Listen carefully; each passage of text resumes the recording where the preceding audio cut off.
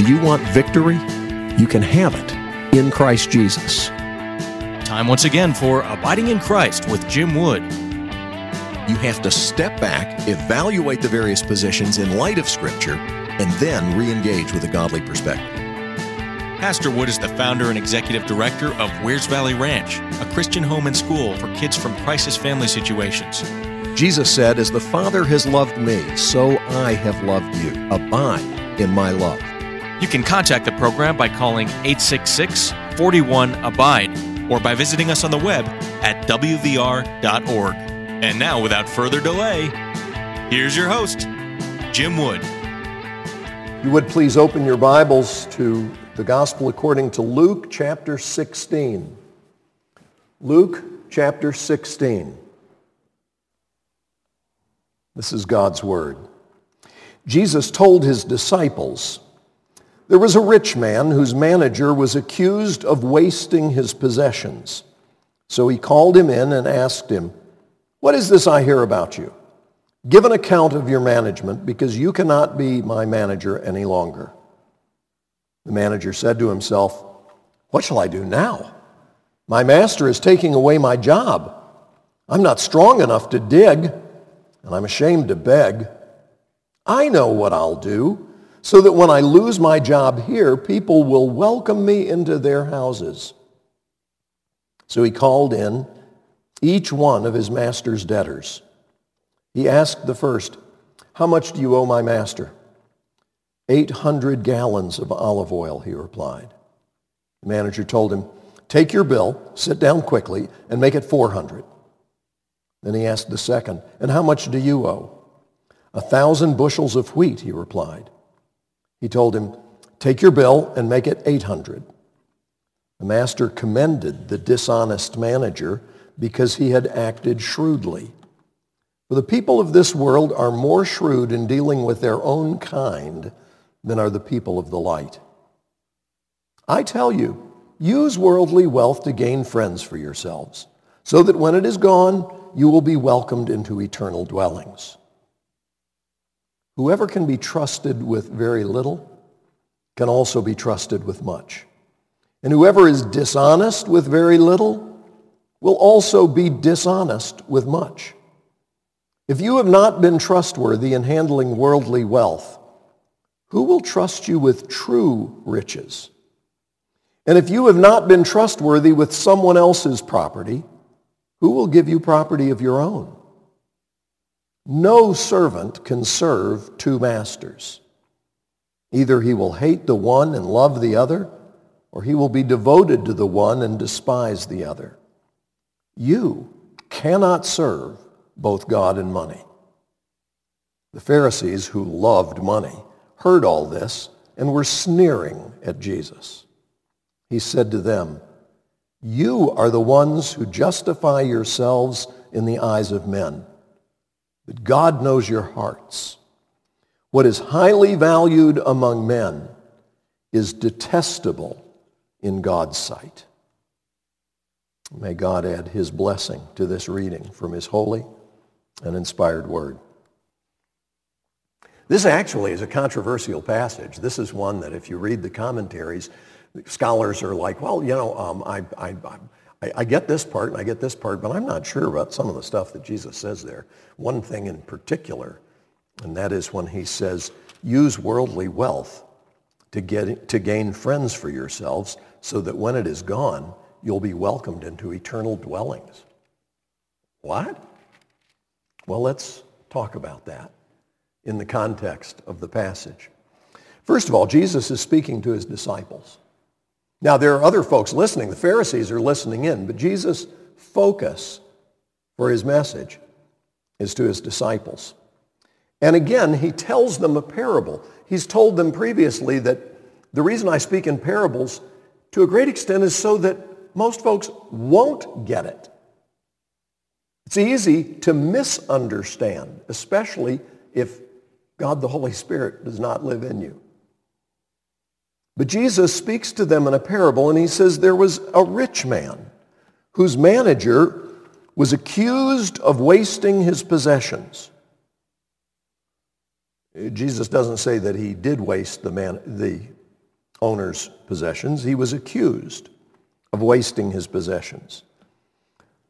So the owner, the rich man, called him in and asked him, "What is this I hear about you? Give an account of your management, because you cannot be my manager any longer." Now, Jesus doesn't say whether the guy was guilty or whether the guy was being falsely accused, but on the basis of accusation, he's being fired. And so he thinks to himself, "Oh, what am I going to do?" He says, "I'm not strong enough to dig. I can't do manual labor. I'm not cut out for that. And my alternative, it seems, is begging. And I don't want to end up as a beggar. I'm too proud for that. I know what I'll do." When he calls these folks in, the two examples given, one is a man who owes a bunch of olive oil. He hasn't paid for it. It was gotten on credit. And the amount he owes is about 3 years' wages for a day laborer. Well, we don't know that the man was a day laborer, and I'm just going off the basis of what commentary says. But he owed a lot. 3 years' wages. The next guy who owed the wheat, that was 8 to 10 years of wages for a day laborer. So both of these guys had significant debts, and what this guy did for him, for each one, is to reduce how much they owed. He says, "Take your bill and change the amount on it." He didn't change the amount on it himself. He told them what to do. But he's going to accept that, so that when the owner takes over, those people don't owe as much. Well, if you're the owner, what would you do? What would you say? If you found out, and this guy did find out. The master commended the dishonest manager because he had acted shrewdly. Does that seem right?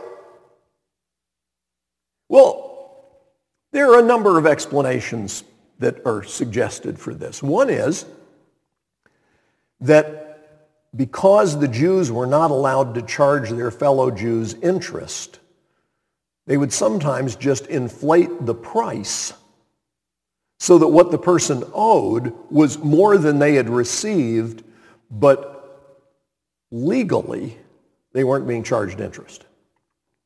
And so conceivably, all he was doing was basically deflating the artificially inflated amount that these guys owed. That's possible, and it would make all of us feel better if that's what was being commended. But we don't know that.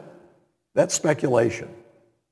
What we do know is that Jesus says this: he was commended by the owner for being shrewd, for being smart, for using his position while he had the opportunity in order to gain an advantage in the future. The people of this world are more shrewd in dealing with their own kind than are the people of light. I tell you, use worldly wealth to gain friends for yourselves, so that when it is gone, you may be welcomed into eternal dwellings. Jesus is clearly not saying you can buy your way into heaven. Is he saying that when you get to heaven, you're going to need a place to stay? Why does he use the word eternal dwellings there? If he had just said so that people will take care of you if you fall on hard times. But that's not what he says. Well, I would have no clue what Jesus was talking about were it not for the fact that Jesus immediately follows it up with this: whoever can be trusted with very little can be trusted with much. And whoever is dishonest with very little will be dishonest with much. So if you have not been trustworthy in handling worldly wealth, who will trust you with true riches? And if you have not been trustworthy with someone else's property, who will give you property of your own? No one can serve two masters. Either he will hate the one and love the other, or he'll be devoted to the one and despise the other. You cannot serve both God and money. Okay, so Jesus, what you're saying is that being trustworthy in financial matters matters. And that being trustworthy when you are given the care of something that belongs to someone else is important. Well, what if it's just a little thing? Jesus said, if you are not trustworthy with the small stuff, you're not going to be trustworthy with the big stuff. Imagine a person who is scheduled to be in a big race, and they're driving their car that they're going to race in around town, and it's going... You say, man, what are you doing? Well, it's not very good for around town, but I believe when the day of the race comes, it'll do what it needs to do. That'd be crazy, wouldn't it? A lot of people think they can get away with little sins, just small stuff, not a big deal. You know, I mean, if anything really big comes along, then I'd do the right thing. No, you won't. No, you won't. When the stakes are higher, it's going to be harder. Jesus says if you are not faithful, trustworthy, dependable in the small stuff, you're not going to be dependable in the big stuff. You're not going to be trustworthy in the big stuff. All of you have areas of responsibility. Well, no, I don't. No, everybody tells me what to do. Well, how are you doing with the things you've been told to do? Well, I don't see why I should have to. Okay. If you're unfaithful in the small stuff, if you can't be depended on in the small stuff, you are not going to be dependable with the big stuff. And if you are not faithful in looking after what belongs to somebody else, well, why should I wash it? It's not my bicycle. Well, why should I have to do this? It's not mine. Why should I have to pick that up? I didn't drop it. I don't own this place. If you're not faithful with the small stuff, you won't be faithful with the big stuff. If you're not faithful with something that belongs to someone else but has been entrusted to you, you're not going to be trusted to have that which is your own. And Jesus talks about how we handle money being indicative of how we're going to do with spiritual, eternal matters. If you think it doesn't matter, you can do whatever you want. No consequence. You're totally forgetting the fact that all of us are going to answer to God for what we do with our time, for what we do with our opportunities, for what we do with our talents. Are you seeking to use what God has entrusted to you for his glory? Because ultimately, folks, it all belongs to him. Everything we have. This is the day that the Lord has made. Let us rejoice and be glad in it. Well, I thought 1 day in 7 belongs to the Lord. No! 1 day in 7 especially reminds us that every day is the Lord's day. Everything you have came from God. You didn't make yourself. Well, I made something of myself. Well, good for you. But sadly, that attitude can creep back in and we start to think, this part belongs to God, this part is mine. God says, no. It all belongs to God. And that's why he says, no one can serve two masters. Much less 10. No one can serve two masters. Either he's going to be devoted to this one and despise this one, or he's going to cling to this one and hate that one. You go one way or the other. No one, Jesus says, can serve God and money. And the Pharisees, hearing that, didn't say, "Oh, God, be merciful to me, a sinner." Instead, they were sneering at Jesus. And so Jesus responds to them because he knows exactly what's going on. Verse 15, Jesus said to them, "You are the ones who justify yourselves in the eyes of men." In the eyes of men. Remember what he said up above? Jesus said that in the eyes of the world, what the manager did was shrewd. It wasn't trustworthy. It was clever. Oh. He said, "You're the one who justify yourselves in the eyes of men, but God knows your hearts. What is highly valued among men is detestable in God's sight." So, in the eyes of the world, that manager was clever. He was shrewd. He was smart. Ooh, that was clever, man. He knew what to do. The owner, another worldly person, said, "You got me. That was clever. That was pretty shrewd." That's what the world values. Jesus says, what is highly valued among men is detestable in God's sight. What are you doing with what God has entrusted to you? What are you doing knowing that you're going to answer to him? Are you valuing money more than people?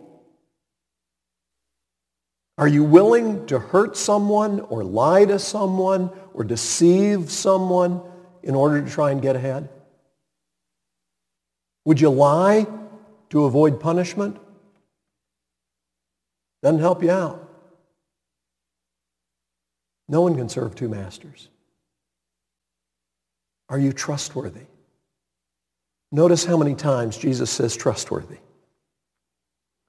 Verse 10, "Whoever can be trusted with very little can also be trusted with much.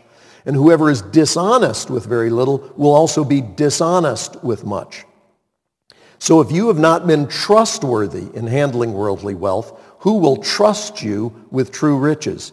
And if you have not been trustworthy with someone else's property, who will give you property of your own?" Does God value money or trustworthiness? Money is one of the areas that will show whether or not we're trustworthy. How are you doing? If you knew that you could take advantage of somebody financially to benefit yourself, would it be worth it? I had the opportunity 25 years ago, probably 25 years ago, to buy a piece of property that had some very rundown mobile homes on it. And the nice thing was that the cost, they were all rented. The cost of the property was such that the rent from those mobile homes would cover the mortgage. But I went over and looked at the property and looked at the mobile homes, and I realized the only people who would live in those mobile homes are people who are impoverished and desperate and don't have any options. Well, somebody's going to be making money off them. And I thought, I can't do that. I can't enrich myself by exploiting poor people. I couldn't do it. I didn't do it. Because I couldn't justify in God's sight being the guy who gets rich off of someone else's poverty. So, Pastor Wood, does that impact then your shopping, for instance? Do you make sure that you only buy from local farmers and so forth and so on? No, sadly, I can't keep track of all that. But when I'm confronted with a situation where I know that in order to gain advantage for myself, I'm going to have to take advantage of someone else, I can't do that. I can't sell somebody something that's about to break, hoping that it lasts long enough for them to get it out of the driveway. Why? Everybody else does it. Other folks do that all the time. I was asked, we sold one of our cars. It was an excellent car in very good shape.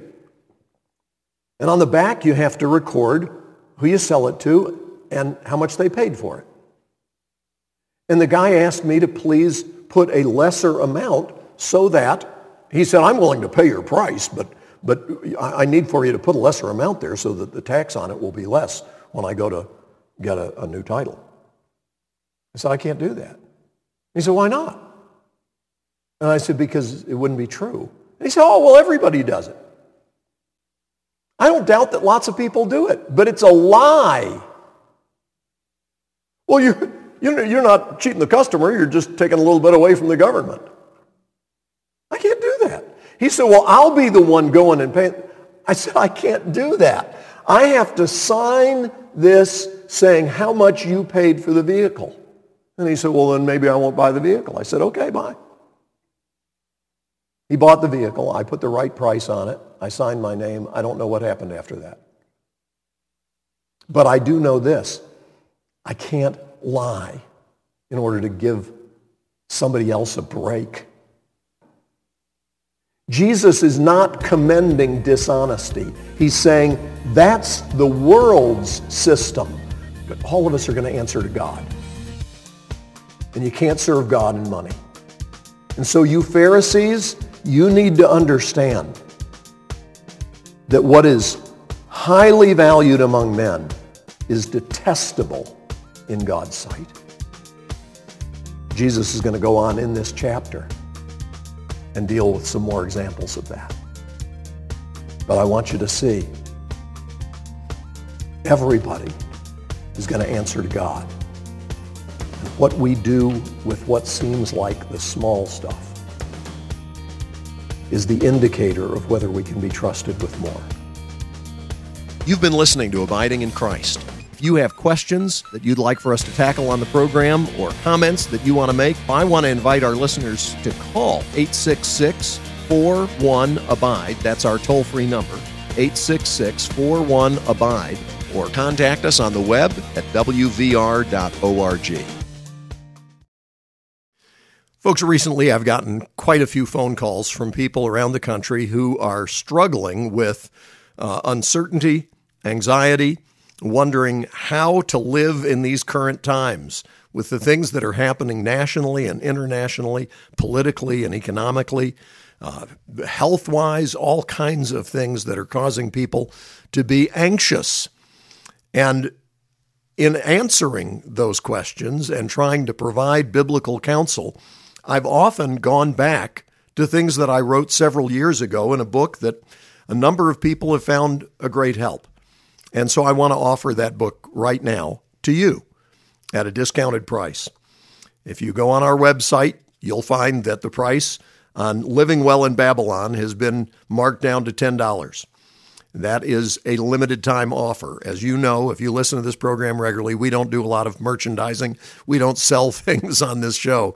But I do want to make this book available to you, so we've lowered the price to $10. And if you'd like to get a copy, details will follow in a moment as to how you can do so. But Living Well in Babylon is simply 10 lessons from the book of Daniel that offer encouragement to believers about how to serve the Lord in a country that is hostile to God. What do you do in order to be faithful to Him when the government and the people around you are not? I hope that you'll consider getting Living Well in Babylon, because I believe it'll bless you. To get your copy of Living Well in Babylon, visit our website at wvr.org and click on Books, or call us at 866-41-ABIDE. That's 866-412-2433.